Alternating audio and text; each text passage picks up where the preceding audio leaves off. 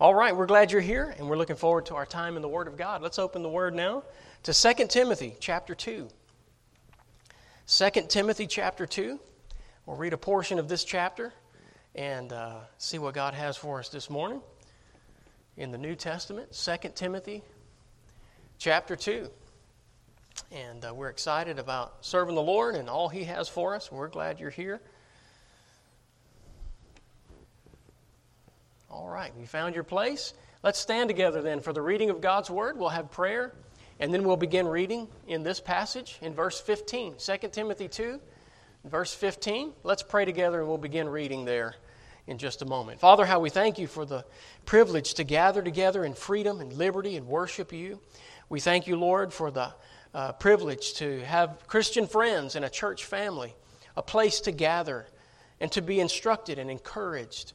And Lord, we just thank you for your word today. We'd ask, Lord, during this time that your Holy Spirit would have His way, Lord, in our hearts and our minds. We pray just remove all distractions.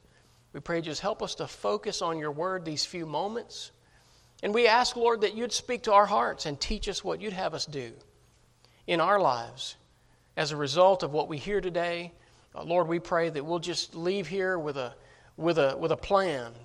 And after this huddle, that we'll know what the plays are, and we can go forward and serve you well and carry out your will in our lives. So we pray you teach us, speak to our hearts, Lord, encourage us, instruct us, correct us, whatever the case might be. And Lord, draw us close. We ask you to do that now. In Jesus' name we pray. Amen. Verse 15, the Bible says, "Study to show thyself approved unto God, a workman that needeth not to be ashamed, rightly dividing the word of truth. But shun profane and vain babblings, for they will increase unto more ungodliness. And their word will eat as doth a canker, of whom is Hymenaeus and Philetus, who concerning the truth have erred, saying that the resurrection is past already, and overthrow the faith of some. Nevertheless, the foundation of God standeth sure, having this seal, the Lord knoweth them that are His. And let every one that nameth the name of Christ depart from iniquity. But in a great house there are not only vessels of gold and silver, but also of wood and of earth, and some to honor, and some to dishonor. If a man therefore purge himself from these, he shall be a vessel unto honor, sanctified and meet for the master's use, and prepared unto every good work. Flee ye also youthful lust, but follow righteousness, faith, charity, peace, with them that call on the Lord out of a pure heart. But foolish and unlearned questions avoid, knowing that they do gender strifes. And the servant of the Lord must not strive, but be gentle unto all men, apt to teach, patient, in meekness, instructing those that oppose themselves, if God peradventure will give them repentance to the acknowledging of the truth, and that they may recover themselves out of the snare of the devil, who are taken captive by him at his will." I want to call your attention to verse 15, the beginning of our text. And I want you to notice that verse again. Let's read it one more time. "Study to show thyself approved unto God, a workman that needeth not to be ashamed, rightly dividing the word of truth." Notice he says a workman. I want to preach on that thought this morning. A workman in the Word. A workman in the Word. Thank you so much. You may be seated. This is an interesting passage to me because the Apostle Paul is instructing Timothy. Timothy was his mentee in the faith, his young student, his disciple, if you will. Now, Paul had many of those. He had many of those type of students, Titus and Philemon. He had Luke. He had others that traveled with him in an entourage, you might say. And he's always greeting different people, and he's always, sending this guy here and that guy over there. In this case, though, this is the pastoral epistle of Timothy. And Paul is writing a letter to Timothy now as a young person in the faith who's coming up kind of behind him and is now preaching and in the ministry himself. So he's instructing him. And he writes these words. Now, we got to understand through preservation that the Lord captures these words not just for Timothy, but for all of us. And so we get our instruction from this passage as well. This isn't just for Timothy. It's not just for preachers. This is for believers. And that's why God put it in the Bible. Notice what Paul says. He says, study to show thyself approved unto God, a workman that needeth not to be ashamed, rightly dividing the word of truth. Think about this passage. Paul compares a student of the Word to a skilled craftsman in the trades. He's talking about a workman in the Word. You know, we really don't think of people who study the Bible well, we don't think of them as craftsmen. But in a way, they are. We think of, a lot of times preachers will say, they'll say they are wordsmiths. Instead of a blacksmith, shaping metal, they're shaping words and presenting sermons or maybe Bible lessons in a Sunday school class or something like that. But there is still some similarities between someone who knows how to function in the Word and someone who knows a trade. Paul makes that comparison. Maybe you've never thought about it that way. Maybe you've never thought about the Christian life that way. I don't always, but coming across this passage, I thought, this is a pretty good comparison. And Paul uses this comparison to instruct young Timothy in the faith. This is good instruction for all believers. This is good instruction for everyone who wants to follow the Lord. When we think about a craftsman and we think about the comparisons that are being made here, there are some things that come to mind. And this is exactly what Paul intended when he made this comparison in the Scriptures. Just as we would think about a craftsman, Paul is saying, think about this workman in the Word. So as we make the comparison this morning, we notice that a workman develops his competence. Now that's something that we know about every craftsman. They develop their skills. They work at learning their trade.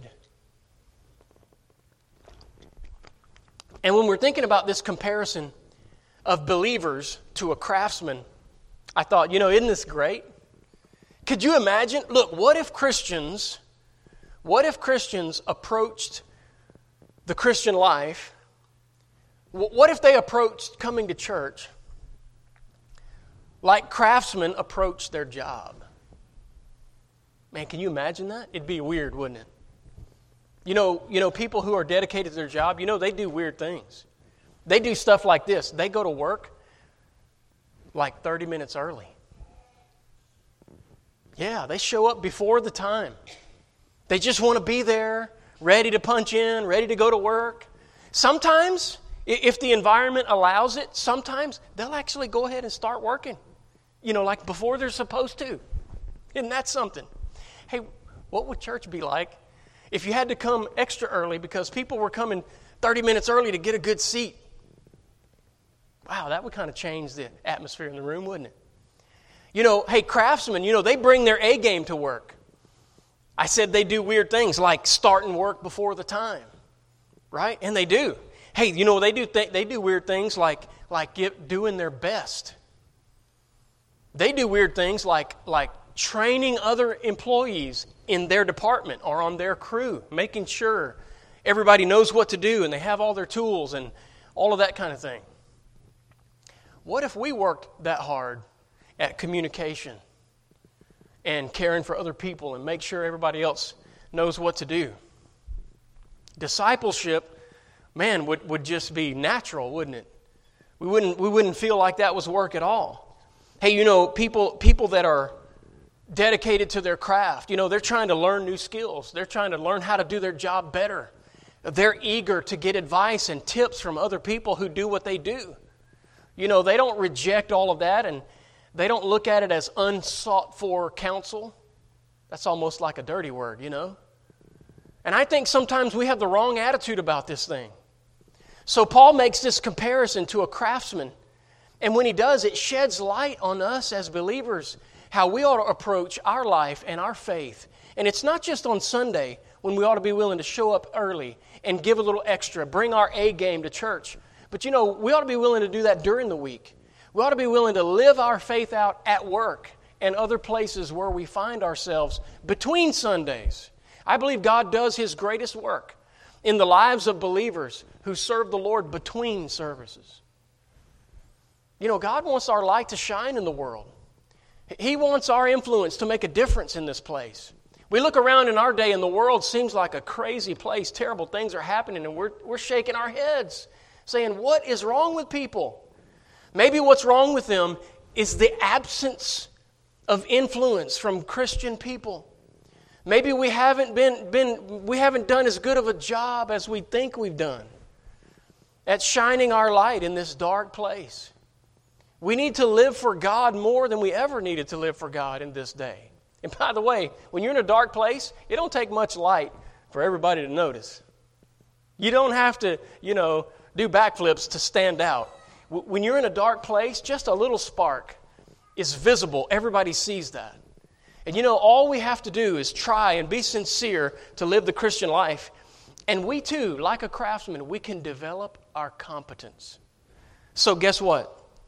That's what we should do. In this verse 15, notice what Paul said. He said, study to show thyself approved. Well, we know what we're studying. It's this book right here. Right? And I've often said to Christians, I've said in the past, and this is true, whatever kind of student you were in school, that's probably what kind of Christian you're going to be. Why? Well, because we get all our information from a book. It's a little bit academic. Sorry, but that's the method God chose to communicate His message to the world. Now, fortunately, for people who don't read well or don't like to read, fortunately, there are church services like this, and there are Sunday schools and revivals and missions conferences, and there are people who can explain the page to us in person, right? That's what we call discipleship, and we have that to take advantage of. But the truth is, none of us should make excuse for not learning what the Bible says. As a matter of fact, the opposite. Look, you don't go to work and make excuses. Nobody wants to do that. We want to go to work and make a difference. We want to go to work and give our best. We want to go early and do extra and all that. Say, why are we doing that? Well, because I want to get noticed. Because the next time a promotion rolls around, hey, I want that. The next time that raise rolls around, me, right here, I want them to think of me. I want my name to be at the top of the list. You know what? As a believer, we should want God's approval and recommendation and recognition that much. So that we're living our life as a Christian and we're studying God's Word so that we can show up for the Lord like that. So, what did Paul say? He said, study to show thyself approved unto God. God's the one that we're trying to get recognition from. He's the one that we're trying to get approval from. That'll come later. But you and I have this challenge to study and to learn the Christian life. Instead of making excuses, we need to find a way. And we need to get busy in the Word.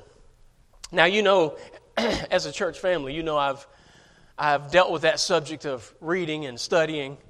And I've in the past made good recommendations of other ways to do it. Like using the Bible app on your phone. If you download the Bible app, you can have it read it to you. So if you're like me, when I started out, reading was difficult. It wasn't fun. People would say, you can read a chapter in 10 minutes. Well, it'd take me an hour. My reading skills were a little bit lower when I started. I had to really work on that. So what did I have to do? I had to do what he said. I had to really study. Where other people could just kind of fly through there and then explain it to everybody, man, I was having to read it 2 or 3 times before I just understood the message. And then I had to think about it some more before I could ever explain it. It just came a little harder for me. But I didn't make an excuse. Instead, I just put more time into it to overcome the hurdle that I had. My hurdle was nobody else's fault. It was my fault. It was my problem. It was my challenge. And so I had to overcome that. And you know what? You have challenges. And I'm going to have challenges. And Paul had challenges. And he told Timothy, you're going to have challenges. But it's up to us. Who we are is going to determine how we respond to those challenges.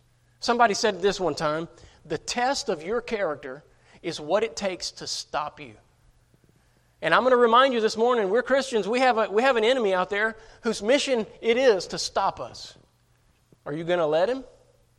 Are you just going to let him put a little stick in your spokes and flip you over and stop you from your race right there? Is that going to be the end? Are you going to put up more of a fight than that? Are you going to get back up and jump over the hurdle and go to the next one? Right? We have to be determined to follow the Lord. So a workman develops his competence. Notice he talked about rightly dividing the word. We have to understand it in order to do that. And it's a process. Let me show you how a workman develops his competence. In verse 15, he studies the truth.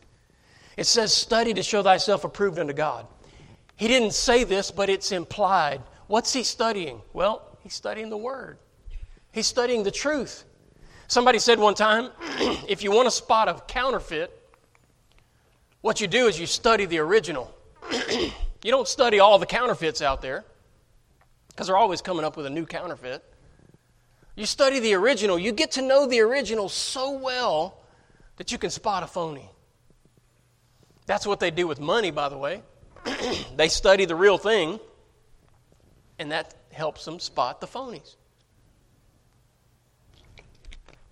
Because when you know the truth, then error just kind of stands out on its own.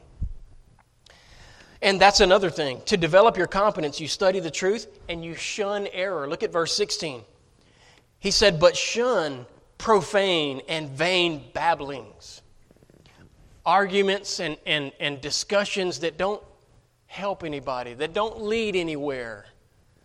Hey, there's a lot of people that just like to debate stuff, and they're always talking and arguing their point and theorizing.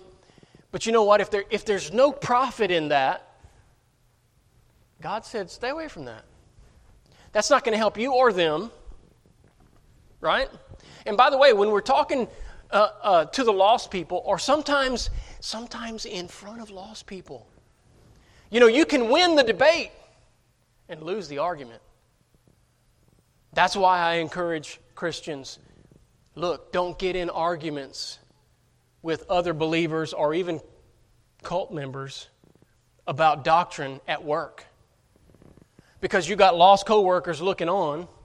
They think we're all the same. And we get in a bad spirit and start arguing.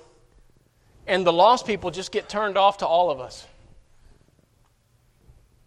And they just walk away from the Bible and they say, I don't want nothing to do with all that.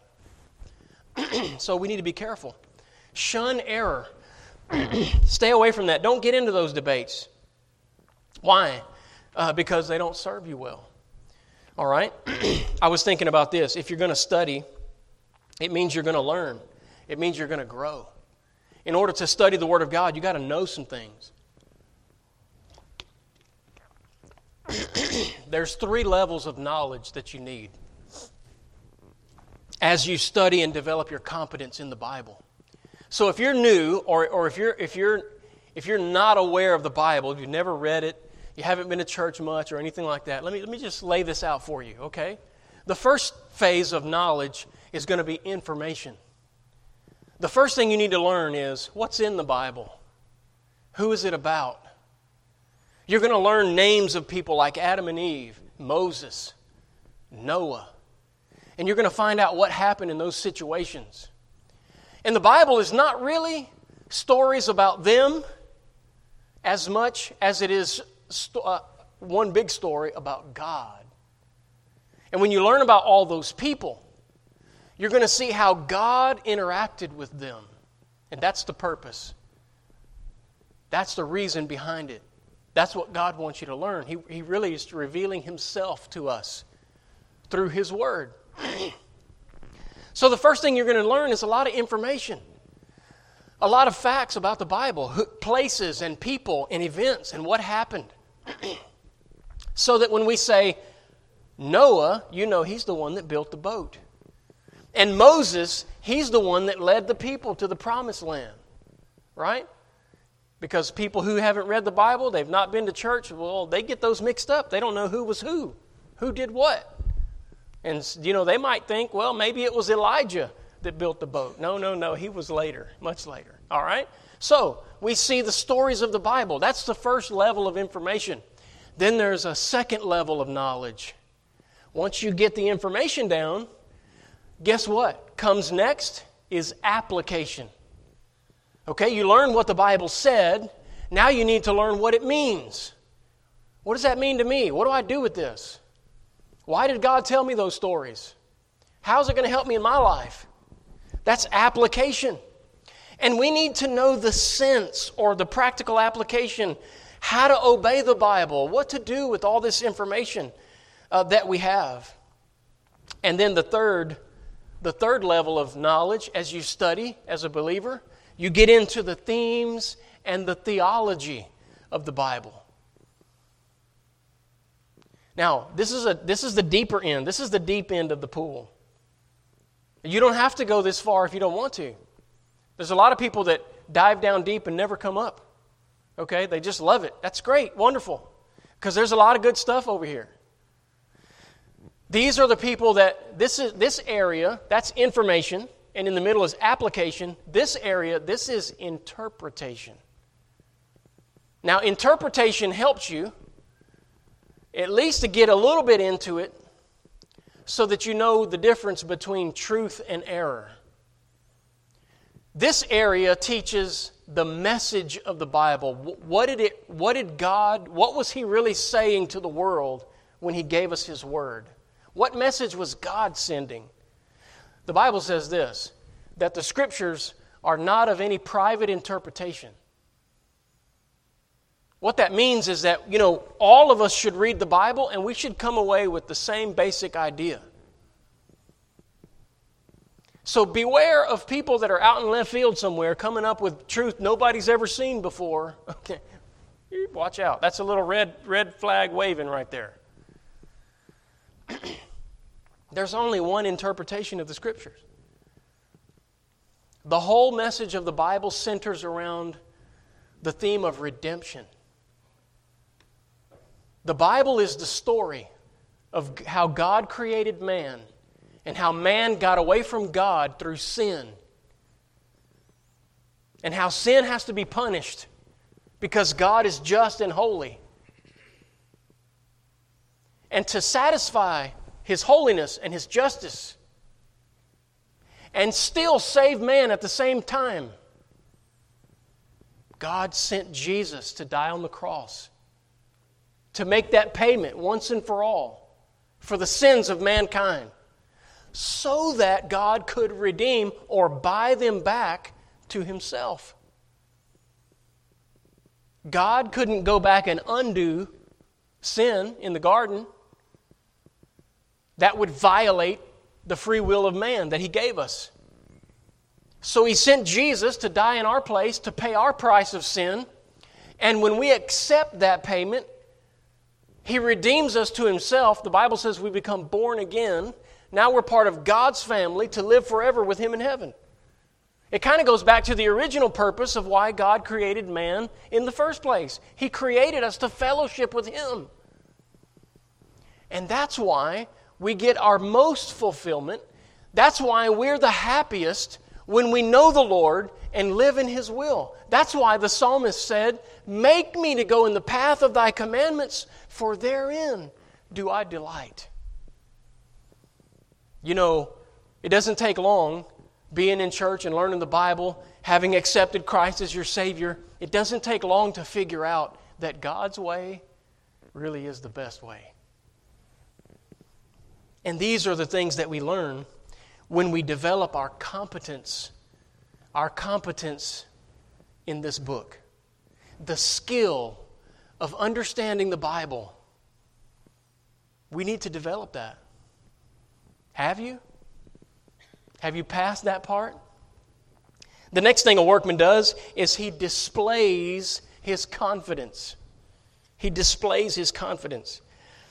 Now the Bible says in verse 15, "Study to show thyself approved unto God."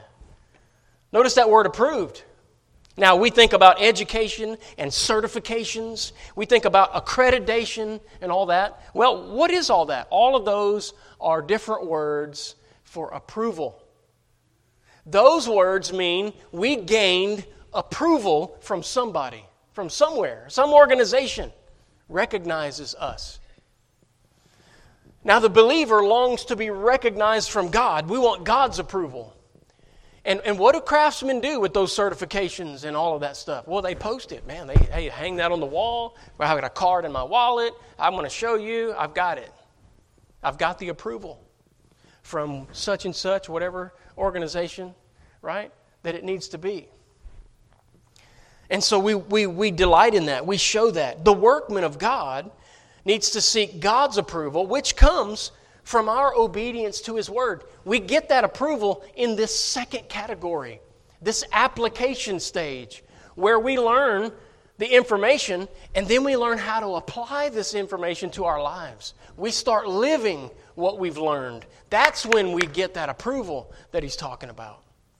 So he's displaying his confidence. So how does a believer display that confidence? We don't have a card. We don't have a certification to carry around. So how do we show that we have that approval? How do we show that we've gained this knowledge right here? Well, we show it in practical everyday life. So the believer shows this confidence, first of all, in his lips. Notice what he said here in our text. Look at verse 16. What did he say here? Shun profane and vain babblings. Now, you know the word vain. Profane is bad. The word vain means worthless or empty. And babblings, well, you know, that's like a lot of talk that means nothing, right? So first, the workman has to be able to identify that's the kind of talk that's being given in order to be able to separate himself from it. Because what is the workman supposed to do? Shun this. You know, we really have to work on that, don't we? Living the Christian life, it is kind of like being a craftsman because it takes work. Hey, you know, sometimes we get in conversations and we just find ourselves right in the middle of some babbling going on here. Gossip and slander and all kind of things. And as a Christian, we got to figure out how do I back out of this? Right? This is not the right conversation that I should be involved in. And we have to learn how to shun that. We don't have to disrespect the people. Sometimes it's lost people doing it. Guess what? Don't expect more than that from them if they're lost. If they don't know the Lord as their Savior, then they're not following this. They have a different agenda for their life. Don't you notice that this world is on a different track than us? They have different goals, different values. They have different things that are accepted, things that for us are not acceptable. The Bible says that you and I are supposed to submit ourselves to God so that we can prove what is that good and acceptable and perfect will of God. Well, that means that in God's agenda, there are things that are acceptable to Him, and that's how we get approved. That means there's things that are not acceptable to God. And if you want God's approval, you have to know what that is and stay away from it, right? So in his lips, what he speaks. So I want to ask you this morning, what do you speak? What kind of conversations do you have? Look at verse 17. By the way, verse 16, why do we shun these babblings? It says, because they will increase unto more ungodliness. That's where it leads. Verse 17, and their word will eat as doth a canker. He's talking about worms eating a plant, right? There are things that eat away at us and eat away at our faith. And we can't be welcoming that stuff. That's not good. And then he said, of whom is Hymenaeus and Philetus, who concerning the truth have erred, saying the resurrection is past already. What happened? Listen, remember what we said about interpretation, understanding God's message of the Bible? They didn't. They were teaching it wrong. They were saying the resurrection's past already. Hey, you guys missed it. And it was overthrowing the faith of some. It was discouraging people and causing them to walk away from the faith. So they were being actually instruments of the enemy instead of instruments of the Lord. They weren't edifying anybody with their message because they had the wrong message. Now, people don't like us when we do it, but sometimes we have to point out the people who are preaching the wrong message. We have to do that because there are people that are still in this information stage that haven't made it to the interpretation stage, and they don't know any better. And they think, well, because this guy's quoting the Bible, he must be right. But they're not all right. Because they're not all interpreting the Bible the way God intended for it to be interpreted. And because of that, they come out with messages that kind of go against what God intended.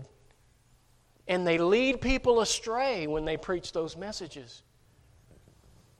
And that's why you hear some preachers calling people's names and saying, that guy's a wolf in sheep's clothing. He's a false prophet. Stuff like that. Now, there's a wide variety of people out there, preachers too, and they may do it in a spirit that you think is harsh or whatever, but I'm encouraging you to look past that and realize that they mean well. They're trying to just keep innocent believers from following the wrong person and the wrong message, right? So let's just thank God that they're given the warning. And look with me at verse 23. Notice what else he said about the talk that we're around. He said, but foolish and unlearned questions, what did he say to do? Avoid them, knowing that they do gender strifes. In a previous ministry where I was at, there was a guy who liked to ask questions. And I always took that serious, and I tried to give him a good answer because I felt like he was really searching. After a while of dealing with him, I realized he wasn't really, he was searching all right, but he wasn't sincerely searching for truth. He was searching for just a little gap that he could get his little crowbar in and pry some division. His questions had the wrong motivation. He wasn't asking questions to learn the truth. He was asking questions to overthrow the position. He was actually questioning truth with his question, kind of like the devil did in the Garden of Eden. God said, don't eat that tree.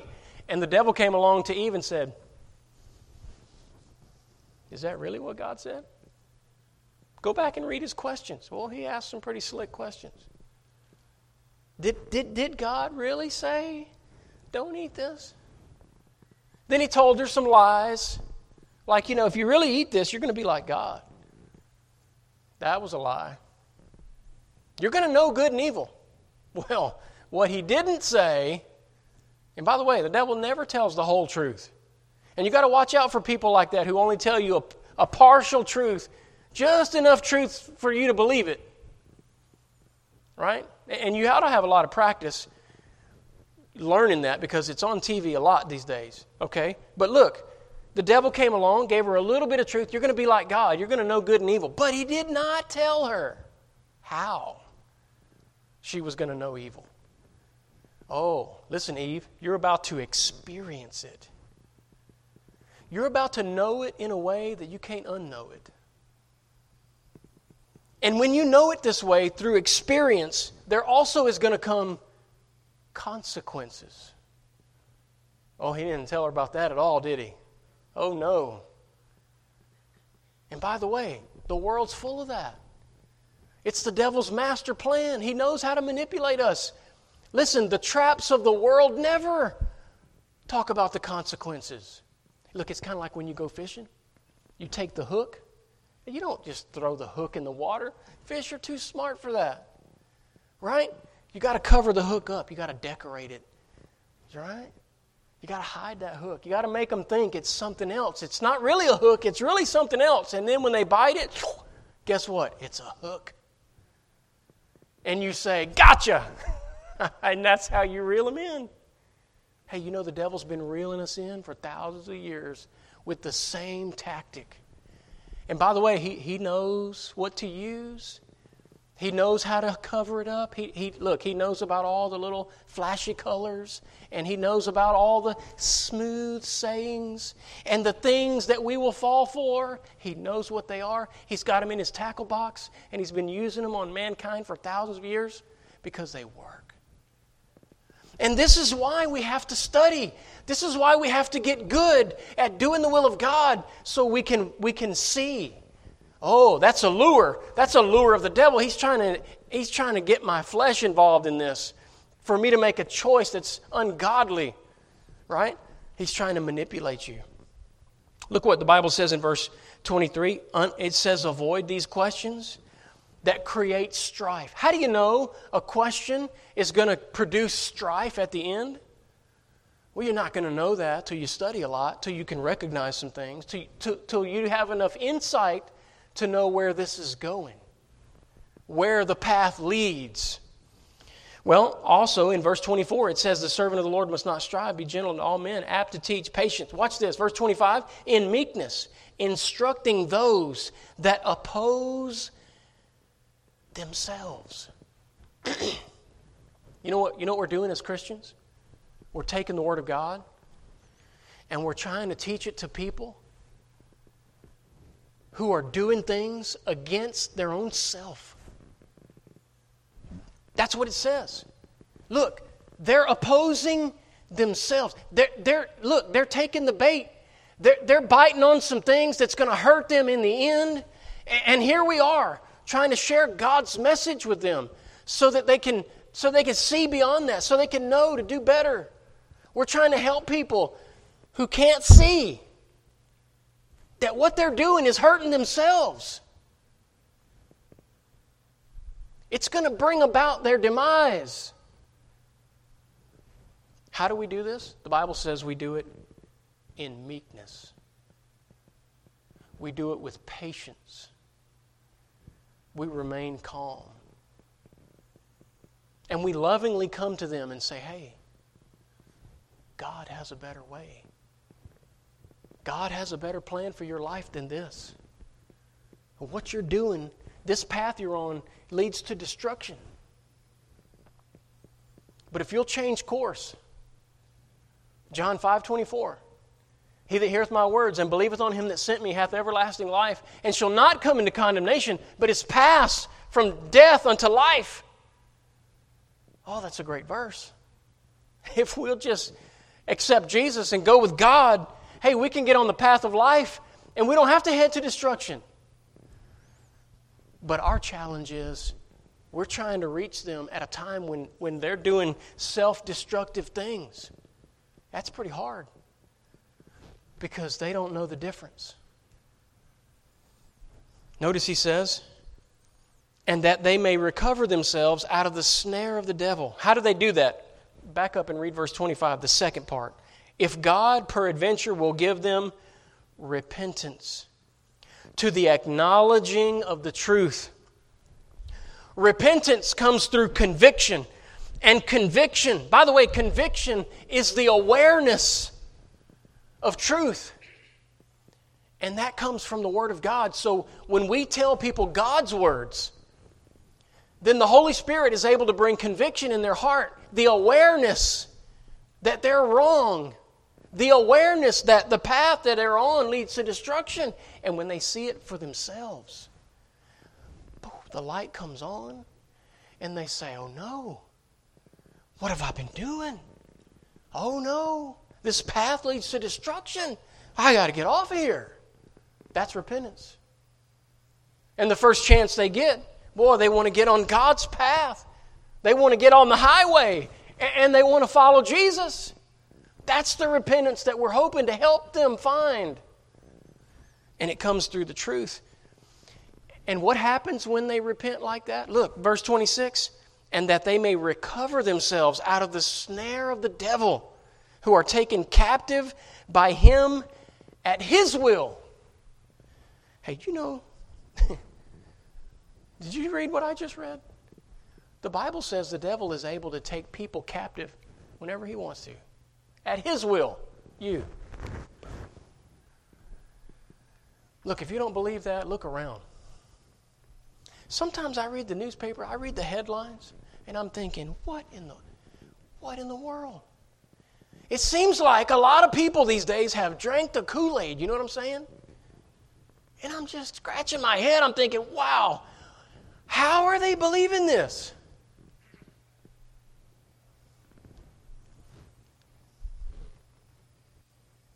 The devil just took them captive, just like that. And if you know the Lord and you've learned some things from the Bible, you see past that. You see the lure. But they don't. and they bite that thing, and they're all in, and it looks strange to you, and you're going, wow, how could they? What? I don't understand. It's because they don't have the light of the Word. They don't have the Holy Spirit. The devil has taken them captive. They are trapped. They are ensnared.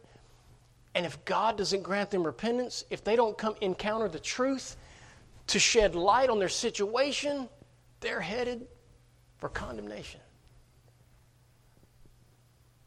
People are doing things today that are ruining their lives. They're doing things that, eventually you're going to cross a line where there's no return. But see, they don't know that.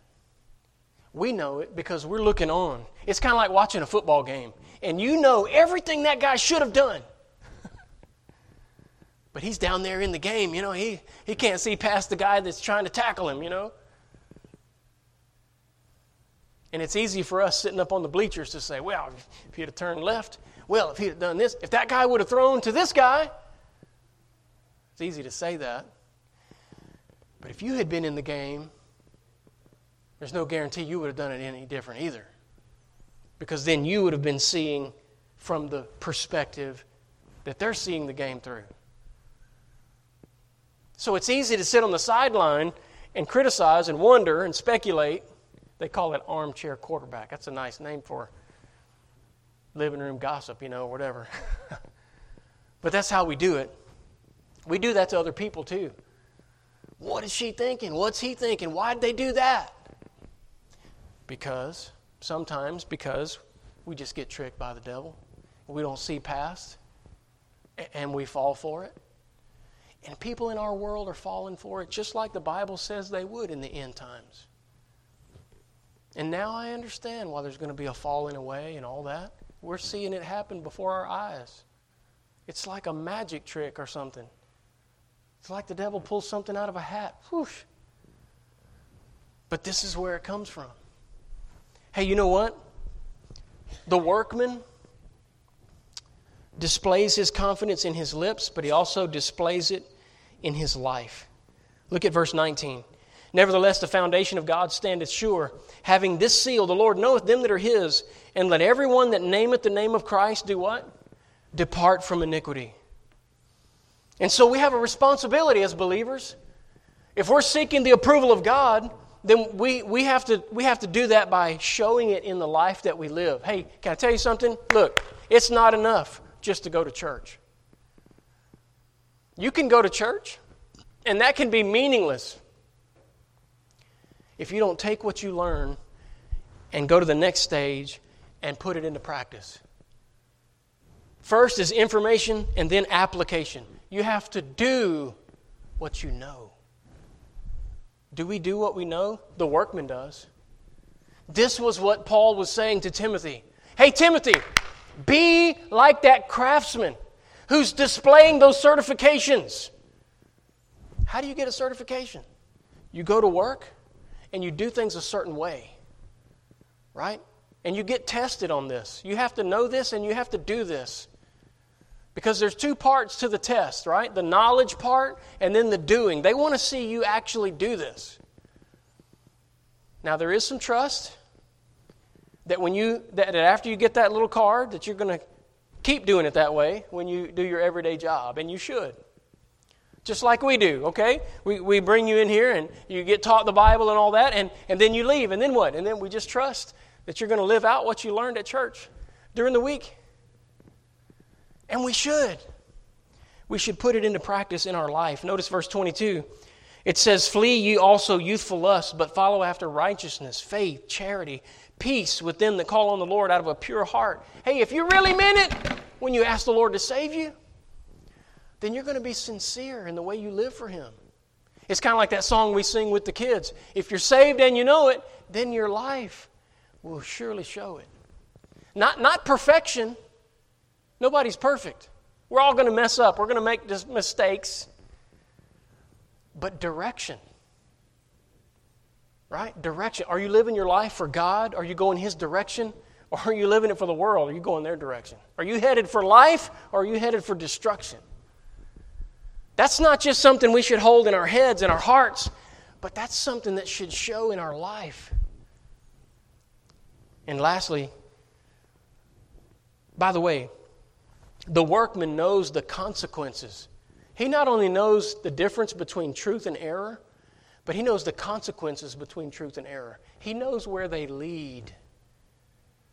And that's what we want to make sure we understand. The last thing is the workman delights in his conduct. Let me just skip down to verse 20 and 21. The workman is two things. How does he delight in his conduct? Well, number one, he's a purged vessel. And number two, he's a prepared vessel.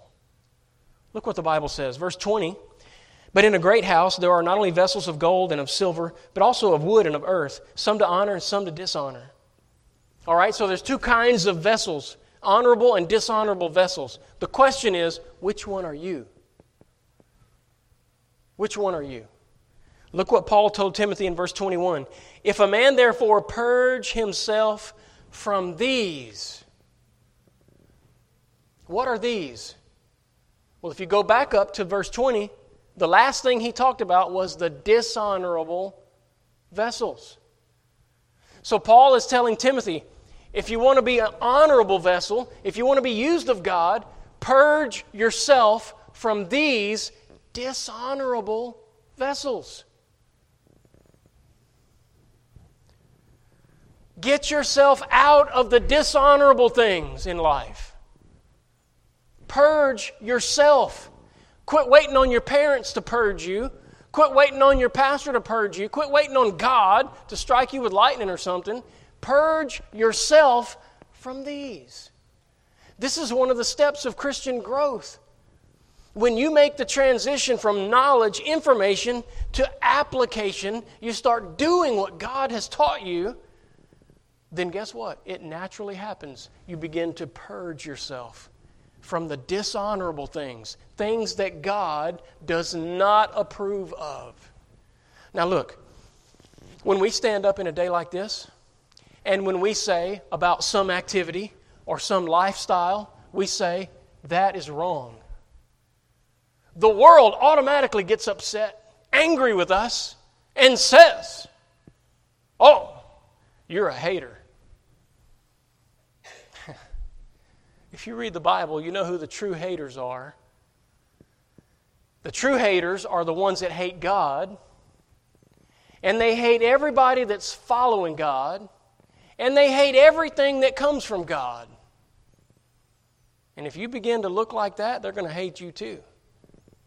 Those are the true haters. We don't hate anybody. Just because I say this activity or this lifestyle is wrong, that doesn't make me a hater. It means I have learned some things. It means I have recognized where God draws the line. God's the one that said it was wrong, not really me. So if I say that's wrong, I'm doing it because of what the Bible says. If God said don't do that, then it's not an alternative lifestyle. Alternative means you can do this or that. You have options, A or B or C, or however many options there are. But when God says do it this way, not that way, and then you go to do it that way, the way God said not to do it, that makes it not an alternate lifestyle, but a deviant lifestyle. There's a difference. Because now that's not optional, now that's rebellious. And for somebody who wants the approval of God, I'm staying away from that. I'm going to say that's wrong because God said it was wrong. Hey, guess what? If you want to win the game, you have to play by the rules. Life is a game that God made, and He made the rules. I'm just trying to play by His rules. But, you know, the world's trying to make up their own rules. You ever played a game with somebody like that? They kind of make up the rules. Hey, no, we do it like this. They always got a different rule, right? Something it's always convenient in their favor, right? It's funny, they never bring up a rule that goes against what they're doing. Well, that's how you're really supposed to play it. No. They don't do it like that. So we want to delight in our conduct. What does the Bible say in verse 15? It says, "Study to show thyself approved unto God, a workman that needeth not to be ashamed." Hey, you don't have to be ashamed as a believer when you're living by God's rules. When you're doing what He said. When you're doing the will of God in your life, there's no shame. You have confidence and you delight in this path of living for the Lord. Right? That's why David said, "I delight in that way."